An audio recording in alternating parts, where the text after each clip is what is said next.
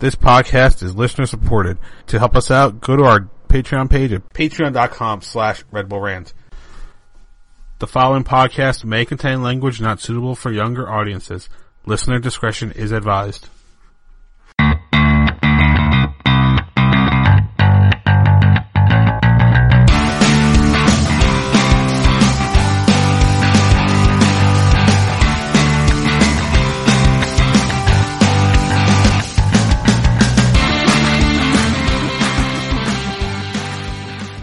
Welcome, my friends, to the show that never ends. This is the Red Bull Rant Podcast, the official Red Bull podcast of SB Nation and What's Metro. I'm your host, Jason Ipico. I'm Pat McDonald. I'm Truman, and this is episode 163, Sinking the Yellow Submarine. Oh, it's so great to sink the Yellow Submarine. Absolutely. They were camouflaged this game, though. Yeah. Whatever. We still sunk them. Yeah. Damn straight.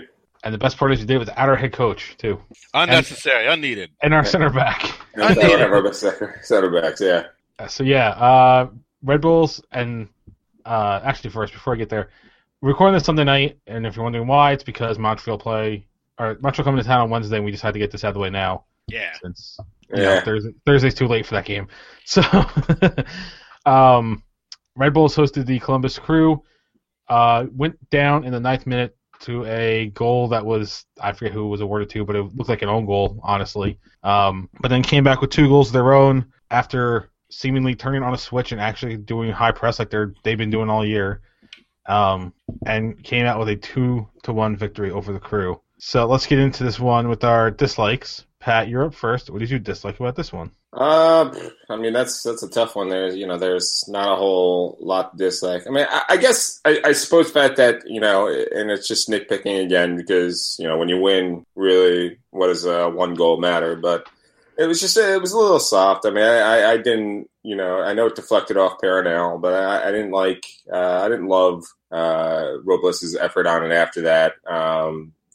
So I'm nitpicking here, but I guess that'd be my only real dislike because other than that, the team looked great, and it was a bit of a shocker to see them play so well considering they were missing the linchpin of this entire team, being Matt Miazga. Another nitpicky dislike after a win, so that's what I'm going to go with. I mean, that was going to be my dislike too, just the way it went in. It was just so sloppy. Really what happened is that Damian Perenelle screened his own goaltender like in hockey. That's really what happened. I mean, if you look at the angle behind the goal, Robles couldn't even see anything because Damian Perenelle, he came running in. By the time when the ball came, Robles couldn't see. He saw nothing. So it was the old hockey screening. But since I don't want to make it the same exact dislike, I'll get back on Perenelle's case, and that was the physicality that came up into him receiving the yellow card. It was a little too physical, and he's been doing this a lot, is getting these yellow cards, and one of these games, that second one's going to come out at a bad time in the season, and he's going to be off the field for a while. Maybe I don't want to lead that into my like. I'll come up with something else for like. But the way he played after the card, almost like a completely different player, not as physical, but he played very, very smart. Very smart, which we know he can do. But it was a totally different guy out there. The way he was clearing balls out, he wasn't making bad fouls. Really, he completely turned it around. But we can't have this every game. He needs his own clean sheet one of these games. Yeah. Indeed. So, for what it's worth, I actually thought the Perenelle yellow card shouldn't have been given. I thought the foul wasn't worthy of it, but I don't either. But it still happened, right? You still give the ref a chance to hand out a card with MLS referees. It didn't even look like a foul, honestly, to me. But I'm not a referee apparently, so right. My dislike, and I had it a second ago. What the hell was it? Oh, there we go. I got it. So it was the seemingly flipping a switch nature after that first goal. I thought I heard something about Kleshin saying that they were playing different.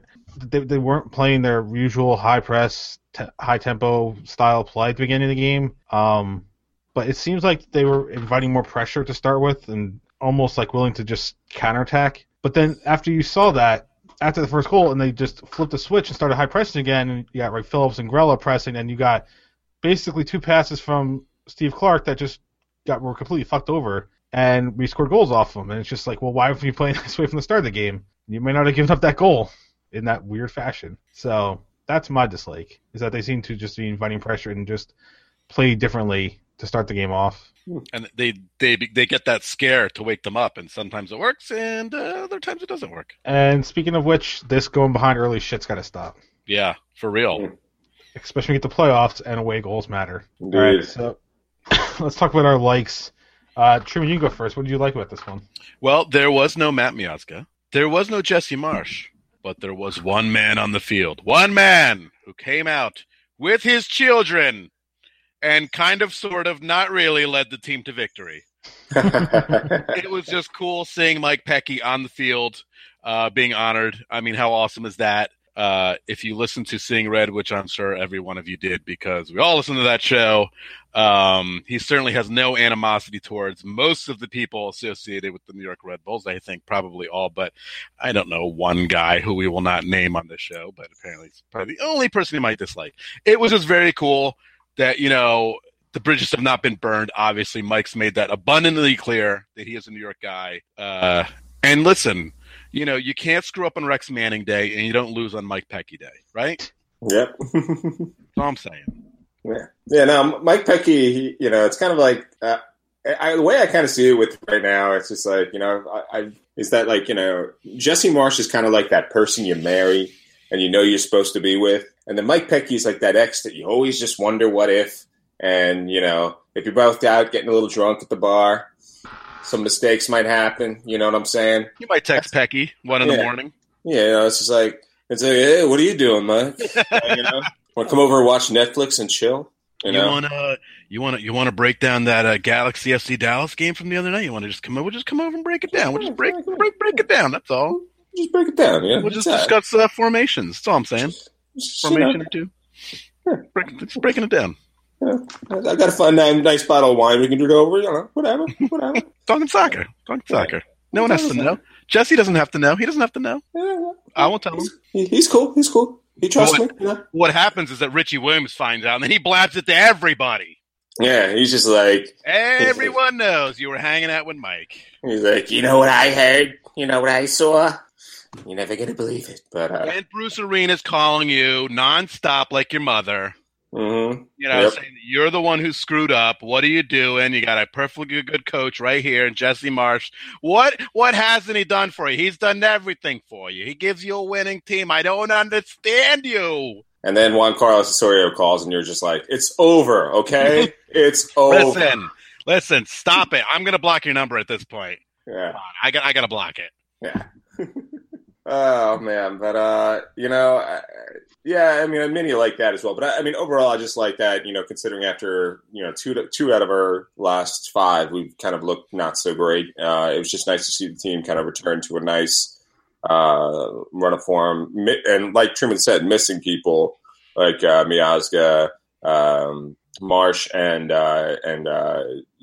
even Kamar Lawrence wasn't there yesterday. So it was just good to see the team playing well and really pushing their press system on Columbus after the early goal, and hopefully that's the team we're going to see the rest of the season and no more hiccups. One can hope.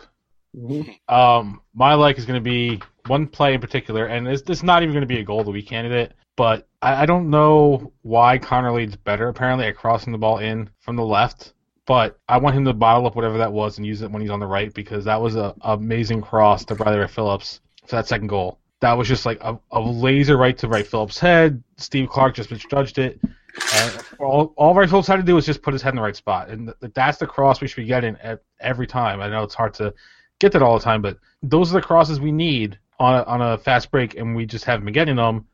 And I want to know where that was, where it's been. Sometimes some people are better with one foot than the other. Just saying. I've read about that. Before we move on and we take our first little break here, Jay's already said what his favorite goal was. Pat, one or the other, what was your favorite goal? I think I'm actually going to agree with Jay on that one. I really like that steal that led up to it and everything. It was a beautiful thing. So that's definitely my favorite goal from yesterday. I am going to go with the first goal because they got the break. It got broken up. The camera decided to not pay attention to what was going on. And then Gorla got the ball back, and they fought, and they got that.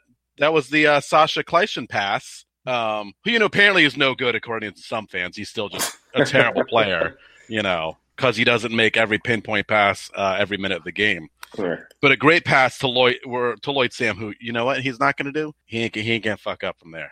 It's not happening. Not happening. So, predictions for this one. Of two people got it completely right, one of which was Aaron Bauer, the other one was Pat. Yay! I thought someone had to have gone 2-1, I thought. Yeah, we had two people 2-1. Second week in a row, Mark Fishkin and I picked the exact same score. And when I listened to Seeing Red and he picked 3-2 as well, I'm like, oh, well, it's not going to be 3-2 now. We weren't right last time. I mean, everyone was terribly wrong last time with the Orlando game. But, I got nervous. I'm like, oh, I think I have to change it last minute. But so, let's see. Truman, you got the win right. I got nothing. Ha! So, the standings. Truman, you're still in first with 22. But now right on your ass is Pat with 21. Yeah. Uh-oh. All right, that's time to up it. Just closing the gap. Aaron Bauer is now in third with 19. I'm in fourth with 17. Austin Fido, Steve Toto, Bobby Salentano, all in fifth with 16. And I was told today in our little What's a Metro chat that Bobby Salentano is gunning for you, Truman. He wants that belt. Oh, my friend. Oh, good sir. One can dream, I guess. I mean, even Hornswoggle dreams of being the WWE World Heavyweight Champion. Just saying. He actually has a shot, too. That's the scary part. Just give him the right night, and he'll do it. All right, so... Quick stat, going back to what, that Sasha question is bad. 12 assists on the season. So... He's terrible. Speaking of stats, Bradley Phillips is 5 goals away from being the first ever player in MLS history to go 20 goals in 2 seasons. So the question is, guys, does it happen? I mean, he only has to average 1.25 a game. That's not impossible. No, does it happen? No. Looking at who's left, I'm going to go with yes. I'm going to say no. And that's obviously, we mean no disrespect, but yeah. Yeah, 15 goals happened yet. Pretty damn good.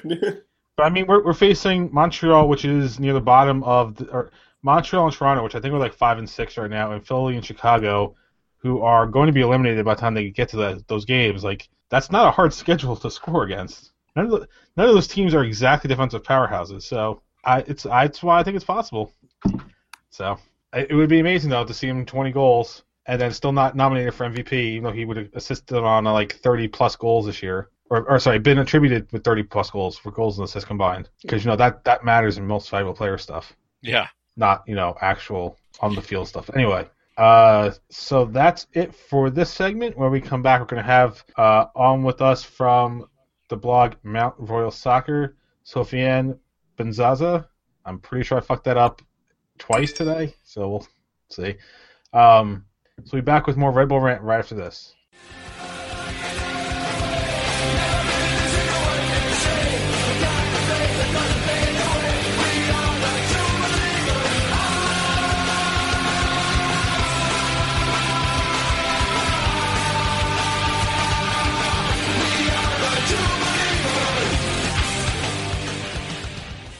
Welcome back to Red Bull Rant. We want to welcome onto the show today from Mount Royal Soccer, Mr. Sofiane Benzaza. Damn, I fucked it up. I know I did it. Hey, it was great. You got it right. It was great, man. What's wrong with you? I don't know. I just had this thing about names. I don't know why. I know. You American pigs. I know that. We know that. something French Canadian, something. I don't know. Something. Guy with name. Poutine. Blame Canada. I don't know. Exactly. I should have had that ready. I should have got that clip just for this episode. But Blame Canada. Yeah, exactly. So first of all, thanks for joining us. Red Bull's taking on Montreal on Wednesday, so that's why we're talking to you on Sunday night. first thing we need to talk about, though, is the off-season trade between Montreal and the Red Bulls. For those that don't remember, the Red Bulls traded Eric Alexander and Ambroise Oyongo to Montreal. In return, we got Felipe Martins at the top allocation spot, and maybe some allocation money. I forget how that part worked out. From our side, it's worked out pretty well. We got Martins and Sasha Kleshchin with the allocation spot, who've been two of the rocks of our team this year.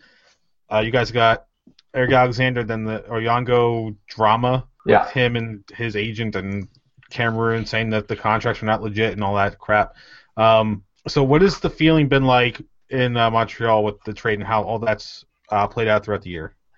Well, you know what? I'm still not sure if Felipe left because he didn't like it there, or was it Klopas he didn't see it was a fit after he had him for a year. But Felipe, maybe his time was done with the Impact. Maybe, it was a mutual agreement that, we're done with each other. But the fact that we knew that no matter what, the Impact were going to trade that for top allocation spot, no matter what. They did it when Eddie Johnson came to the league, when Jesse Marsh was coach. And they had to do it again, and this time they had to maximize it and not get Lamar Neagle and Mike Fushiro, who played like 10 minutes for the Impact and then left. So I think they did well. They got value with an MLS experienced player in Alexander. Hasn't played a lot this season, but at least, he's an MLS buyer that can actually play. And Oyongo, the drama was there, but the Impact didn't really need him at that time. They're like, you know what? He's not going to play Champions League, CONCACAF Champions League, and the league will handle his case and will sign him to whatever contract the league approves, right? So when he came in, he was pretty much the best right back for the Impact right away, even though he could play left back. And Impact had Donny Toya, so they managed very well without Oyongo. And when he came in, he had a more boost, more talent, and more physicality at the back line. So yeah, but overall, Felipe, was more like, part ways. It's fine. Maybe Klopp doesn't like him, and tough spot. It was no U.S. national team player would come to the Impact, from what I understood, anyways. Yeah, and they don't want to. If they want to go to Columbus and they want to go to New York or LA, why would they come to Montreal, right? So I think that's the sort of vibe that happens. So yeah. Are you upset that Montreal traded what Taylor Thomas as the greatest acquisition of the offseason? Well, they had no choice, right? Since he said it was the greatest acquisition. That's what he said. Great, yeah, best acquisition of the offseason. Well, yes. I mean, it is Taylor Twellman. Yeah, he always exaggerates, and he omits yesterday to say that there was a foul on Cabrera and Orlando, scored a winning goal on a bad foul, but it's okay. It's fine. It's okay, Taylor. He's my guy. He doesn't know who I am, so let's keep it that way. But yeah, it's listen, Sasha is a great player, man. Underlying Champions League experience, his CV is amazing. I thought like if he ever comes to the Impact, it would be perfect. He can fit in as him and Piatti would be best friends. He'd be perfect with Bernier, with Nigel Reo-Coker, Donadel, great. But you know what? What could the Impact do? Like even if they're interested in him, which I don't think they were necessarily, the guy will never come. He's coming back to MLS to choose the club he wants to go. The same way Drogba chose Montreal in a way. The same way that our players will choose whatever teams they want, if they have enough, if they have a status big enough to have that happen to them. So it's frustrating a little bit, but this time they did not trade a top allocation spot for a U.S. national team player who can score goals and do stuff, and they didn't get Mike Fushiro and Lamar Neagle for that. So that's already positive. You got a Cameroon international fullback, a good MLS player, and I think they got a bit of allocation money, and so I think it's a win-win. But it sucks, but it's life. You mentioned some guy's name. I'm not quite sure who he is, but you acquired him this season. I think he used to play for Chelsea a while ago. I mean, he's having like a slight impact on pardon the pun, on Montreal. A slight. Did you expect? So many players that come from Europe, they struggle a little bit when they first come into the season. Got to get used to travel, new systems. Mm-hmm. Do you think it's just the fact that he's really a pure striker that Drog has been able to fit in so well? Are a lot of the fans surprised that he's fitting in so well so quickly? There was a surprise how fast he was able to fit in, but I think I'm surprised at the rate. How many goals he's been scoring. Yes, he did score a hat trick, so it helps in your scoring tally, but I said it I spoke to a radio show based in Montreal, and I told him, I agree. The host agreed with me. We said people don't realize how big this guy is. He could be 37, but this guy, if he's in shape, if he's not, doesn't have a weird calf injury or hamstring pull, he's gonna kick ass because physically, as a number 9 striker, pivot striker, he can do whatever he wants. He doesn't need to run 100 meters like he used to do with Marseille and Chelsea. Even with Galatasaray or Evergrande Shanghai, he's a beast. He's a beast, physical beast, and he's able to use his technical experience and as a player in different situations. World Cup, African Cup of Nations with Ivory Coast, Champions League runs, lost a final, won a final. All of that experience came up perfectly for a team that was basically built to have a number 9 since day one. The Impact was supposed to get Alberto Giraldino. He was 5 minutes away from coming to Montreal. That's when he went to Fiorentina from Shanghai, from Evergrande, I think. So, to be honest, the team was built to have a number 9 like him. As soon as he popped up on the radar, they had to go for him. And he's perfect player, perfect profile, speaks the language, he can sell the stadium by himself. So it's a perfect deal for everyone. And I feel bad for Chicago, but at the same time, I don't think Drogba ever wanted to be in Chicago, knowing that the Impact was interested. And the impact on the field, I didn't expect the rate of goals to be that high, but to be honest, the quality, I expected it.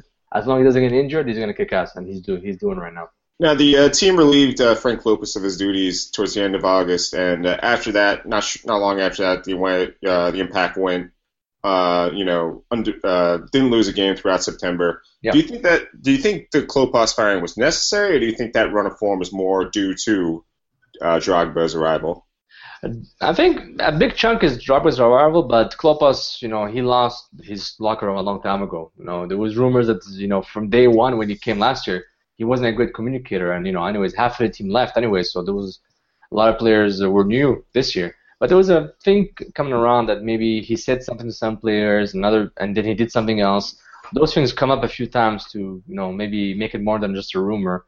And the Biello effect, assistant coach, hometown boy, and from the club his whole life. So it's a perfect boost that the Impact had to do in this sense.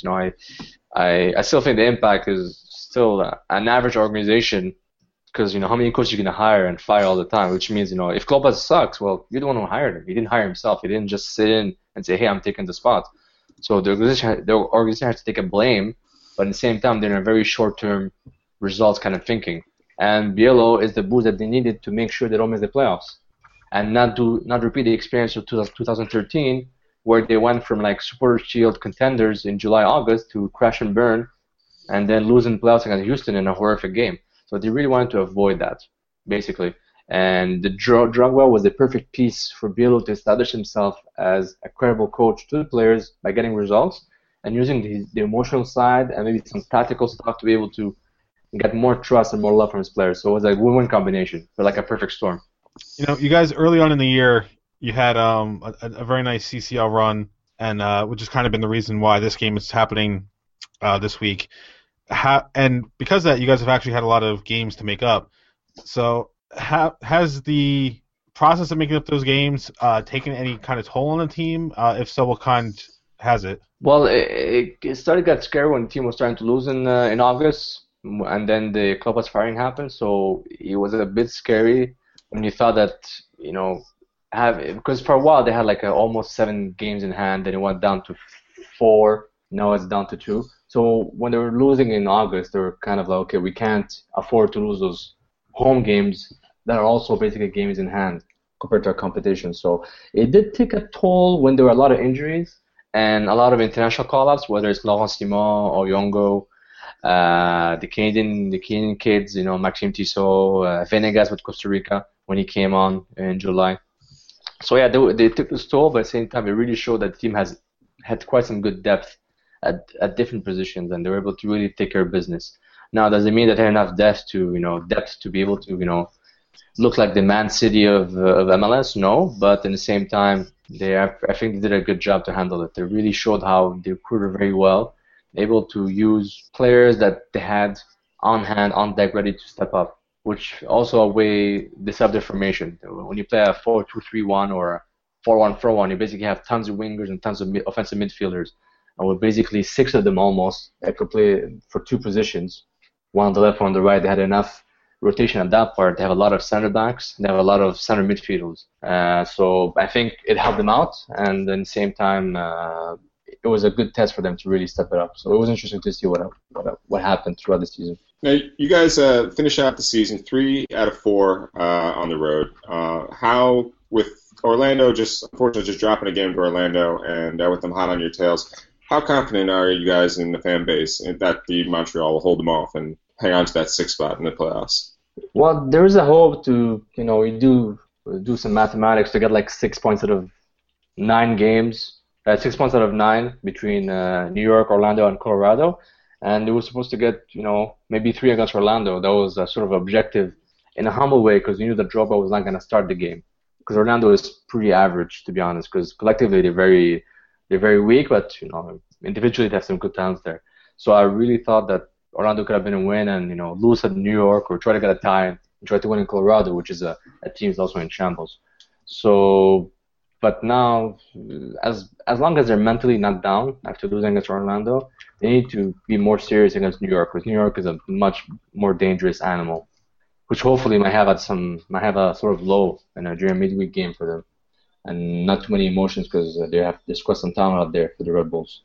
And when you look back, they're trying to do the math, yes, they feel the pressure from Orlando big time, but they know they have enough games in hand to try to stave it off, and it starts with New York. New York, as soon as you play New York, you only have 1 game in hand against vis-a-vis Orlando. So we'll see how they handle that, but they need to not lose 5-0 against New York, and at the same time keep some kind of composure to say, you know what, we need to transpose the way of playing into Colorado to get 3 points no matter what, whether they win or lose or tie against New York. So that's what's important for them, because yes, it's good to make the playoffs. They can make the playoffs, but just crawling their way into it and then crushed like a bug by whoever they meet. So that's a bit of balancing act you need to do when you have short-term thinking like that. So good luck to them, anyways. I just want to say real quick, you mentioned earlier the term Man City of MLS.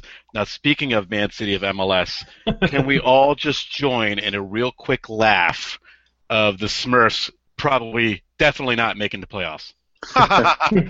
Let's all laugh together. Okay, next question.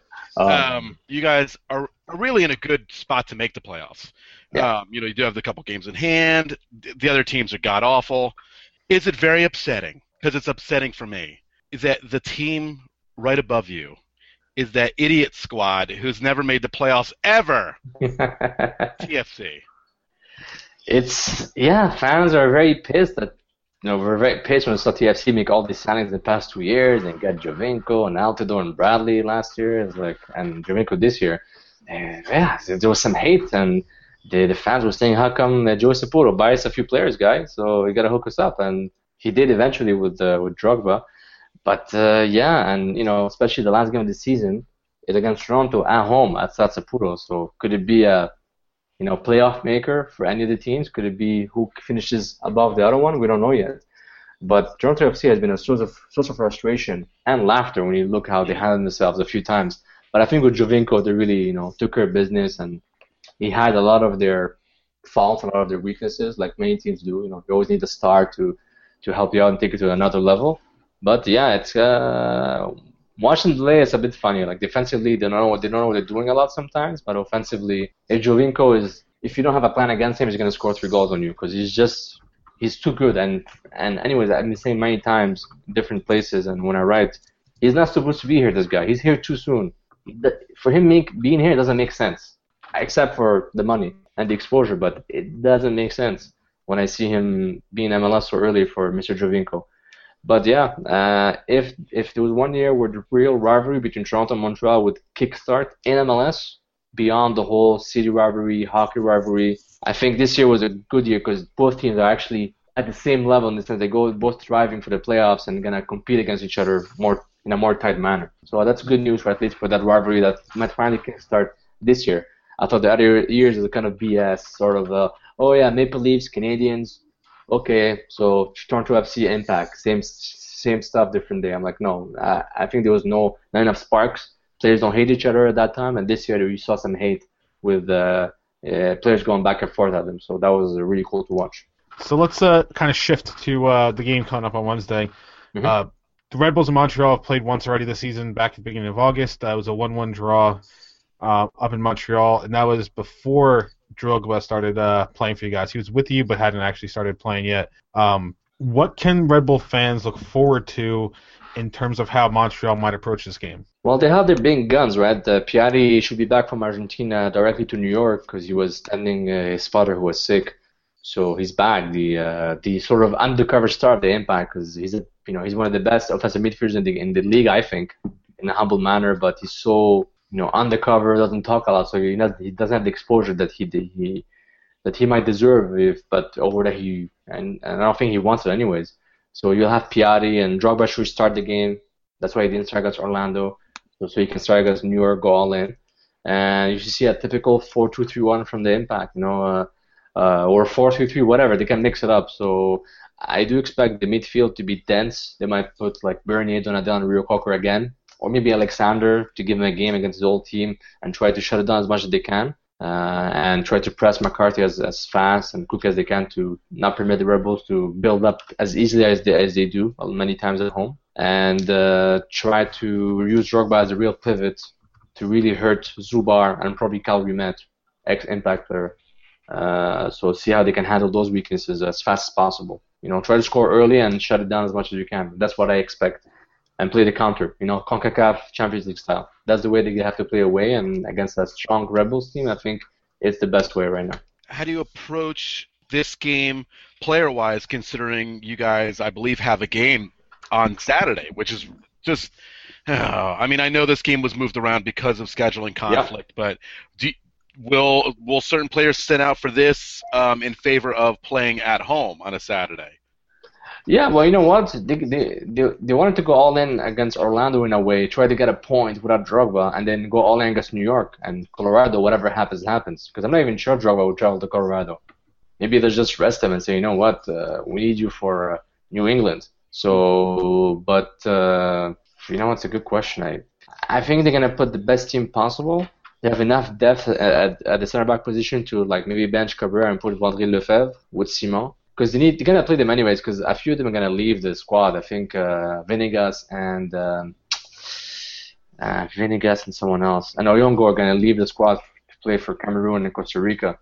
I think one of them is leaving on the 10th. The other one's leaving right after. So they might lose them even getting to Colorado. So they're probably gonna play both of them, and and then they'll have their own rest. And then they have their own rest with their national team. So that's, they're going to have to manage that, but I think they have enough depth to rotate. And like I said before, go all in with Drogba and Piatti. All right, so Truman has a question that he always asks our guests, so that will be our last question. But before that, the other thing we always have our guests do ahead of a game is a scoreline prediction. So what do you think is going to happen on Wednesday night in New York? I see a 2-2 draw. I have a good feeling. 2-2 draw. Red Bulls has a new look defense, and the Impact. They're gonna have to handle another number 9 striker, Brady Wright Phillips. So I don't think they're gonna win the battle of the midfield unless the Red Bulls sort of auto-destruct themselves in the midfield. So I see 2-2. All right. So my last question is, I always like to ask this of mostly our newer guests, but one player on the Red Bulls you absolutely have to contain. Who is it? Oh, so you have to contain. Lloyd Sam kind of scares me. I'm not sure if he's injured or suspended for this game, but Lloyd Sam kind of scares me. Don't worry, he'll be there. He'll be there. He has enough speed to really take care of business. Even though Toyak, I think, can handle his speed, but Sam doesn't stop for 90 minutes. So that could be a little bit scary. A little bit when you have Brady Wright Phillips as your target man. So yeah, Lloyd Sam. I think he's probably like the number 2 most popular. I think BWP is usually number 1. Yeah. Lloyd Sam's like usually number 2. Mm-hmm. Yeah, no, that's true. It's Bradley is a great choice. I just maybe Simon can handle him for like a little bit, but I think Sam there'll be too much depth and too much wing attack for the Impact to handle if they let them go in all day long. So then they didn't have other issues. Yeah. All right. So before we let you go, of course, we got to give you a chance to promote yourself. So where can people find you and your writing and all that stuff online? Yeah, well, Twitter has all my info. I'm at Sofiane Benzaza, Sofiane Benzaza, Benzazza. And one of the founding members of Montreal Soccer, SB Nation Impact. And also French podcast, Cannes Football Club. We talk Impact, MLS, international soccer, whatever's there. And yeah, all on Twitter and Facebook. So hook me, talk to me, comment, troll me if you want, and maybe create a fake account with my name on it. That would be cool. I'm getting on it right now. Well, we're popular with parody accounts, so you never know. Oh, you never know. Maybe someone will hate me enough. That would be cool. All right. Well, Sofiane, thank you for taking the time out to talk to us today. We're going to take a quick break, and we'll have more Red Bull Rant right after this. Thank you, guys.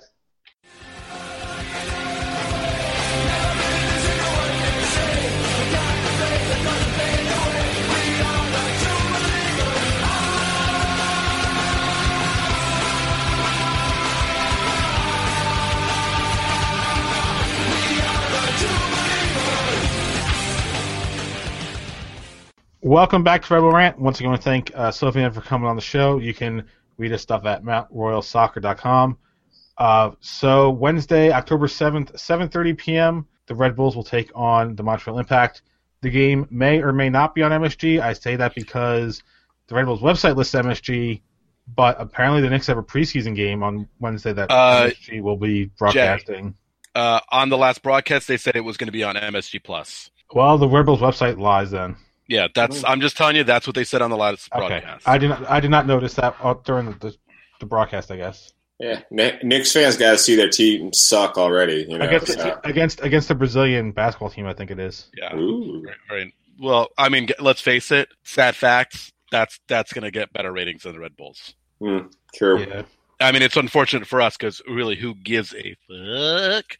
But that's sad. That's just the way it is. I was going to say, it's a preseason NBA game versus a down-the-stretch game in any other league, and they're still going to be. Right. Now, it all depends on who James Dolan owns, right? Oh, the sad thing, it's not even just going to be who James Dolan owns. It's going to be people going to watch that game more anyway. Right. So, don't worry, Carmelo's going to be good this year, guys. I've given up on it.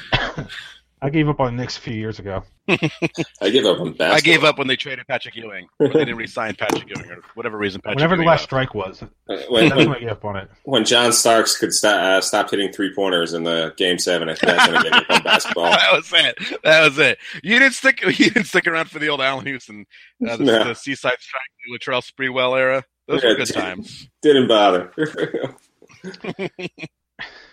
All right, so we do have to predict this one. Pat, you can go first. What's going to happen on Wednesday? I don't know. It's Drogba obviously is a scary proposition. Ron Zubar certainly did well. The team did well containing Kai Kamara, this past weekend. But Drogba is definitely a scarier option, especially without Miazga.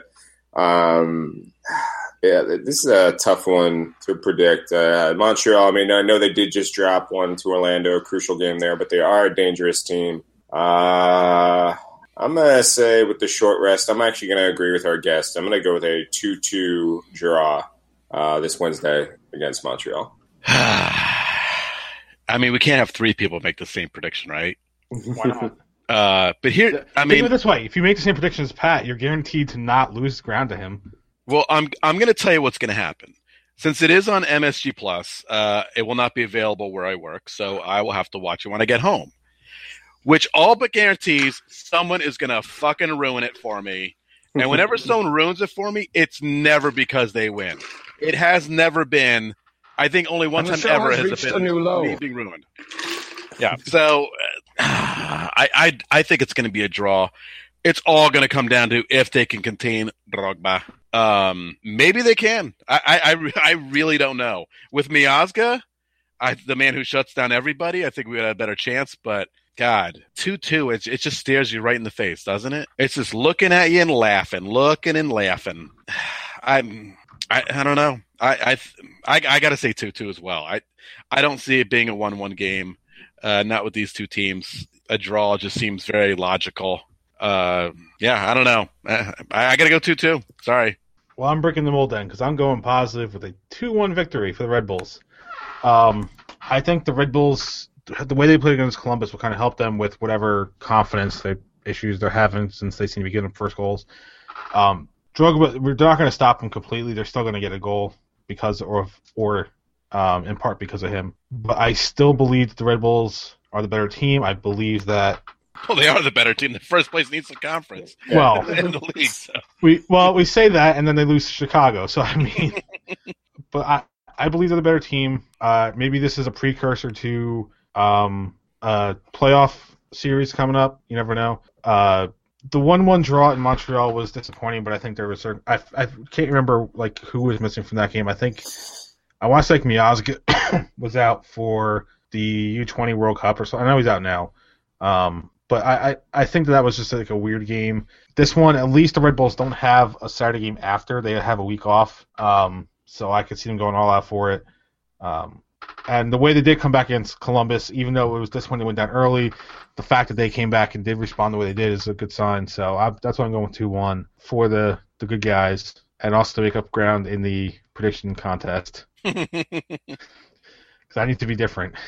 So before we move on, let's look at the playoff picture real quick. Sure, why not? So in the Eastern Conference, Red Bulls still sit at the top with 51 points. That's a 3-point lead over second place DC, who is clinched their playoff spot with 2 games left in their schedule. Wow. New England and Columbus are tied at third with 47. New England has a tiebreaker, I guess, in goal differential. Toronto at 46, Montreal 42, rounds out the top 6 in the East. Chicago has been eliminated. I believe Philadelphia is officially eliminated because they're 8 points. Yeah, 8 points back, so they're out. New York City Smurfs. Sorry, Don't speak Smurfs. their name. They're not officially eliminated, but basically they will be if Montreal gets a point in the next 2 games, because they are 5 points back with only 2 games to play, and Montreal has 4 left. So pretty much the Smurfs are gone. Just a matter of when. Orlando City, 41 points, still has a shot, but they play 32, so Montreal still has 2 games in hand, and unless Montreal really screws up, then Orlando's out. For the Shield, currently, as we're recording this, New York Red Bulls are in first place, but that's because Seattle hasn't started yet. FC Dallas in second with 50, LA's in third at the moment. Vancouver, 49 points, DC at 48, and Sporting Kansas City at 48. So depending on what the Seattle result is, if Seattle wins, then the Red Bulls will be in first place completely. If Seattle draws, then we're tied, I believe. Oh, no, actually, we're in the lead because of wins. But then if LA wins, then they will be ahead of us by 2 points in the standings. All right, so time for Truman's Terrible Team of the Week. All right, well, I'm making this official. This is the last time that this team is going to be Terrible Team of the Week for the year, okay? Because after tonight, they are completely and totally irrelevant. We might make fun of them, but they will never be the terrible team. And that honor, of course, goes to Philadelphia. Now, the reason is not because they lost in the league, okay? Let's just briefly talk about their Open Cup loss, okay? I'm not going to pick on them because they subbed in a goalie in the second half of extra time because the goalie was, better at penalty kicks, apparently. Well, I mean, that's happened in the World Cup before, so for Philadelphia, right, that's nothing. Not picking at them, whatever. You guys had the home field the second year in a row. And I believe, and I'm not going to look back at it, I'm just going by memory, I think they had the lead last year in the game and blew it against Seattle? Yes? Seattle, they lost to Seattle. I can remember yes, that part. Which they did at home. I thought they had the early lead. I could be totally mistaken. Because we played Seattle the Saturday after that game. Right. Okay. When you have a 1-0 lead and you do nothing else to secure a win at home in front of however many fans showed up, they had a decent crowd, I think, right? It was decent. It wasn't amazing, but it was a decent crowd. I'm sorry. You suck. You suck. Okay? And we've been there. We've only been there once, but that's another story. But come on, man. Come on. You hosted it 2 years in a row, and you only scored 1 goal at home with your crappy crap team. Crappy crap. And I'm also upset that you fired Nick Sack because he was ruining you guys, and I was hoping that would kind of continue. So that's it, Rich. We're done making fun of your team for the most part. Better luck next year. For the record, that last year Philadelphia opened the scoring in the 38th minute, gave up a goal in the 47th, and then 2 goals in added extra time. Okay, so there you go. I thought so. So that's two early leads. Or after extra time, whatever the hell the AET stands for. I forget. Who cares? So they had 2 leads at home. And let's see. Last year, the reported attendance was 15,256. This year, 14,443 or 463. See, no one cares, right? Yeah, you should cheer up, Philly. Just go watch that speech from Rocky Balboa. Yeah. No, you know what? Just go watch the Eagles. Oh, lost to the Redskins. I knew we had that for a reason. That was well timed. All right, so time for dumping ground. Anything else you guys want to talk about? Yes. I don't know if you guys saw what happened this morning, but it's a dark day, everybody. It's a dark day on Merseyside.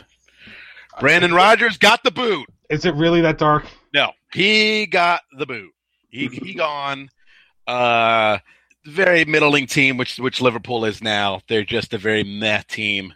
Of course, they just got Daniel Sturridge back, so who knows what can turn around. But sorry, Brandon. It's funny. I was just watching that documentary about Swansea when he came in to help them get to the Premiership. Blah blah blah blah blah.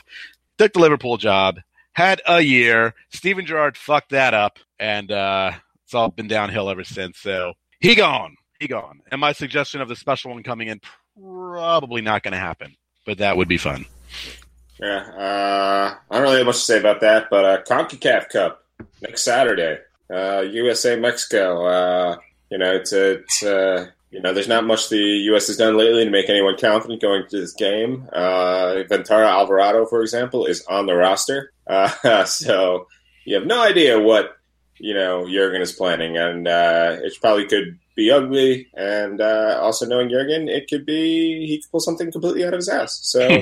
We'll see what happens. And I guess the only other thing I could say is this Wednesday night, if you're looking to go to a game for cheap, this would be the one. $8 on StubHub right now. So wow. Yeah. So if you can get out to Red Bull Arena, that's like less than half of face value. Yep.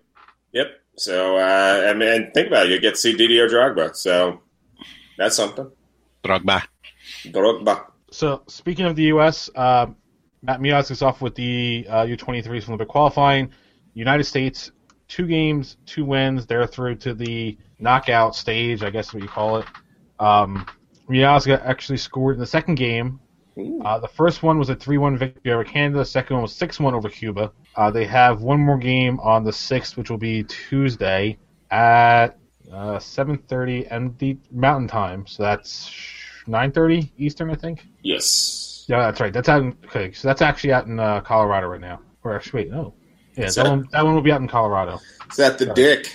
So they'll move on to the knockout stage, which means that he will be out with the team through the 13th of October. So what that means is that he has a 2-game suspension, which will not be served until after that game on the 13th. I emailed the team asking about when does that actually take effect? Like, is it when he returns to the team? Is it as soon as the international duty is done? Like, how does that work? So, looking at a possibility of 1 or none regular season games left with Matt Miazga playing. So, hooray for that. Rumble. They don't need him for this next game, right? Just have him come back and serve it out. Well, he's out for at least the next 2. Well, that's fine. Next 3. I think technically. Get him back now. They don't need him for they'll win. Come on, they'll win. So he's out on international duty for the next 2, or for this one, and then he's back. He will be done before the game against Toronto FC on the 14th. But I'm just saying, send him back now. Yeah. They don't need him. They're going to win. We're America. We never blow a Olympic chance, right? We've never done that ever. No, nope. We've never last minute blown a game to get in the Olympics ever. It's never ever happened. And we haven't blown it twice in a row either. No, never. Never, ever. Yeah. So last thing, I forgot to bring this email up last week. Ooh. Yeah. See, this is why no one emails us, because we forget about them. Yep. All right, so this email, and I'm sure I'll fuck the name up. Good. It's from Albin Hennenberger. Albin! I'm gonna paste the name into our little chat. You guys tell me if I said that right. That's probably right. Hennenberger. There we go. All right, so this is what he had to say. Love the show, and remember, this was after the Orlando game, so this is Some of it won't make sense if you're just listening to it now. Love the show. Listen to it every Friday. Leading off with praise. It works. Trust me. Except when I forget to do shit because I'm a bad producer. After this game, I think there needs to be a few changes. Connor Lade is a passable sub as a midfielder, but he leaves a lot to be desired as a right back. His crosses are poor at best, and his inability to get back on defense is problematic to say the least. Additionally, Mike Grella has far exceeded expectations this season, but I believe that Verone adds a dangerous element to his team that we do not have when Grella is on the field. Grella generally has a couple of moments of brilliance a game, but vanishes for large parts of 90 minutes. I believe he would be best as the first man off the bench. Verone should start the rest of the regular season in order to increase the chemistry with the rest of the starters prior to the playoffs. A lot of the time Verone is on, he makes great runs or passes, will be just off with teammates. More playing time with the starters will reduce this. He has a chance to be a high-impact player. At right back, I'd probably check out what Sean Wright-Phillips can do. Zizzo was meh against Portland. Okay. Oh, There's a lot there. But that's the end of the email, right? So I can respond? Yes, it's in the email. Okay. I have an idea for the first part about Connor Lade. How about we put him on left back, see how he does? What do you guys think? Hey, looked right there the other night. That I think we should put him there. We'll see how he does. Because I heard some people are better with one foot than the other. Just saying.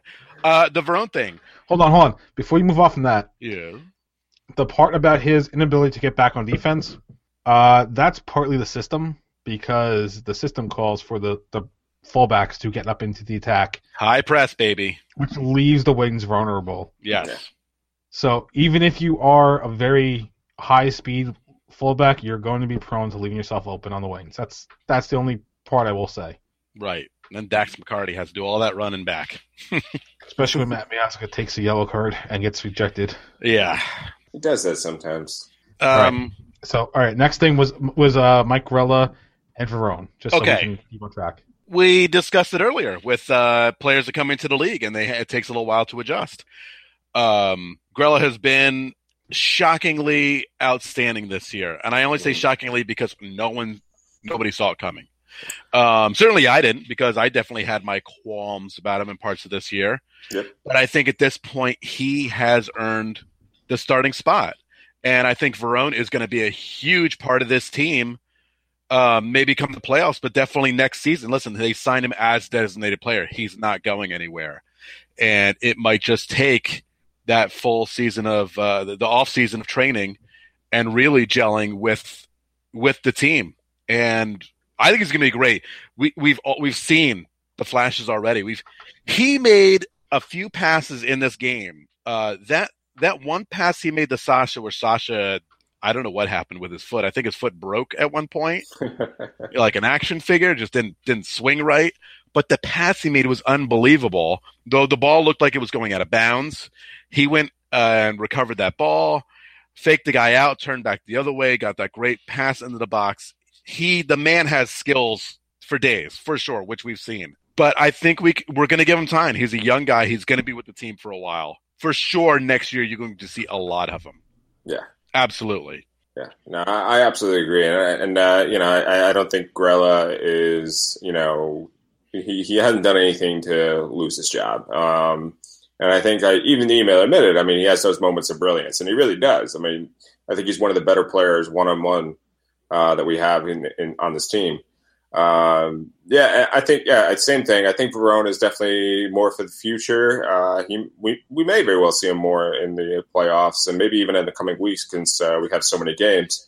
But don't worry, he'll be out there. And honestly, he might even replace Sam at some point, because Sam, let's not forget, he's in his 30s now.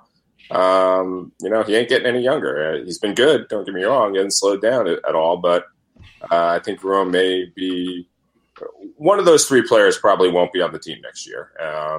Between Grella, Sam, and Verone. Verone's definitely going to be here. It's just a matter of the other two. All right. So the next part is the last point is the right back situation, where he suggests Sean Wright-Phillips and not Sal Zizzo, or I guess Connor Lade too. Zizzo, I think's been freaking reliable. Yeah, I think he's been okay. Right? They loaded up on midfielders, and we all said to ourselves, were all these guys going to play? And the fact that it was mentioned that he could play in the backfield, Everyone was like, "What? Yeah, he can play there?" But listen. He hasn't been terrible. He has really not been terrible. He's played pretty damn decently, I would say, considering it's not a natural position, but they need him with the injuries to the backfield. I can't complain. He was injured early in the year. He hasn't been playing with the team, and yet he just slotted in and did his job. Yeah, I really can't complain about him so far. He hasn't made a serious gaffe, something directly off of him for the most part. It's been a lot of counters, and like we said, that's going to happen with the way this team plays, and they're all going to be caught. We're talking about the two guys that are playing those wings, and like Pat said, that's where they get exposed when the counters come. Yep.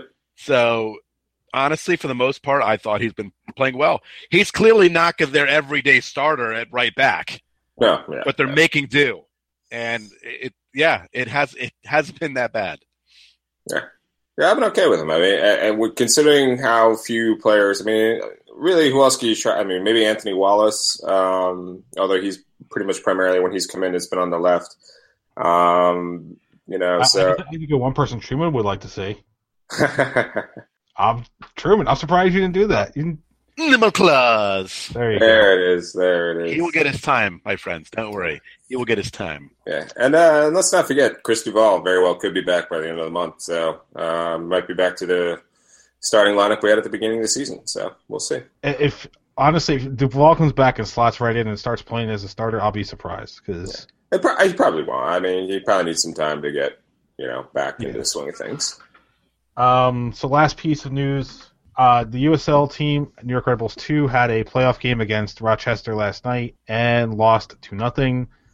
Conrad Plew went off in like the 25th, 27th minute, somewhere around there. Got called for a red for a denial of an obvious goal scoring opportunity, and the 10-man team just couldn't handle Rochester, which is one of the better teams in the USL. The best team in the USL. I don't remember the standings. So they're the best team in USL this year, by far. And honestly, the first goal was just like an amazing strike that nobody could do anything about. So it's hard to be upset with the team given what happened. But anyway, so they're out of the USL playoffs because that's a one and done deal. So yeah, it kind of sucks. But the problem was no Carl Ouimet goal scoring machine for the Red Bulls. Yeah, right. That was a problem. Yeah. But so USL team is done. On the bright side, though, it showed what an actual reserve team can do for this team. Because Sean Davis, Anthony Wallace, Connor Lade, if they didn't get playing time on USL, then there's no telling how we'd be right now. Right. Yeah, absolutely. And like they said in the beginning of the season, the results didn't matter. The USL team was not about results. It was about working with the system and learning the system. Yep. I'd say, despite the loss, overall, very successful first season for the USL squad. All right. Anything else before we get out of here? No, let's buckle up and watch some Seattle LA Galaxy, right? See what happens. Yeah, let's do it. All right. So you can follow us at oncementor.com/red-bull-rant. Help us by supporting the show at patreon.com/redbullrant. Email us at redbullrant@gmail.com. You can call us at 973-348-5329. Facebook.com/redbullrant. On Twitter at redbullrant for the show at once_a_metro, at Dr. Stooge for myself, at PMACD82 for Pat, at The Truman for Truman.